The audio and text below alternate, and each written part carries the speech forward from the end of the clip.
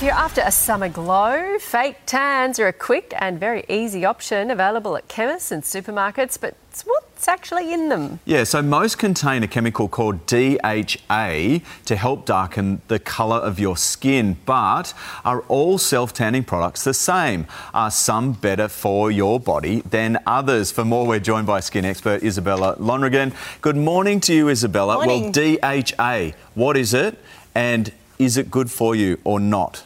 D-hydroxyacetone is the name of the product, and how it works is it actually reacts to proteins or amino acids in the skin, creating a stain in your melanocyte. So your cell that produces melanin, it reacts with that and gives you a stained skin, so a tan.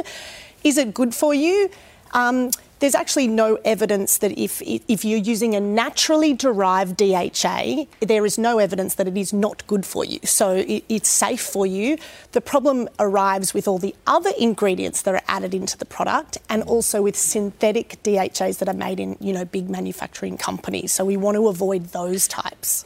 So how do you know, if you're going and looking at the huge array of fake tans on the shelf, how do you know whether it's a naturally derived DHA in it or a synthetic DHA? Unfortunately, the skin spray tanning, fake tan industry in Australia is completely unregulated, so you don't, which is really scary.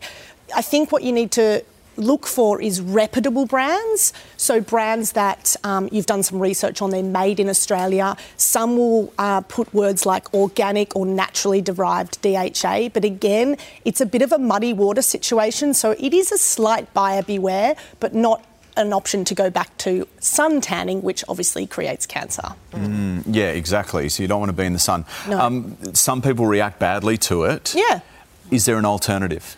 Bronzer. So Nat and I were talking earlier that a bronzer option, which is literally just body makeup, is another option, which is what I would promote, because DHA can react to people that have a predisposition for eczema, psoriasis, anything inflammatory. So, you want to avoid that if you're one of those people that have an itchy skin type, and just put a bronzer on. So if you want to go the fake tan route, which brands would you recommend? So I think the research that I've done are your Moroccan tans, Eco-Tan, Miami Glow does a good one. There's a few, Three Warriors, Cora, they're on the agenda of good quality, investing into good DHA. They also say French manufactured DHA is really, really good, high quality, naturally derived. Yeah. So they're the key ingredients and the elements that I would be looking for if I was a consumer. Right, as we go into summer. That's Thank right. you very much, Isabella. No problem at all. Well, Miami Glow, I reckon. Sorry. Miami Glow. Picking out yours, well, are you? if you're going to pick off a name, Miami Glow. Okay. Yeah, I've heard it's amazing. Yeah. Roll up your sleeves. That's right.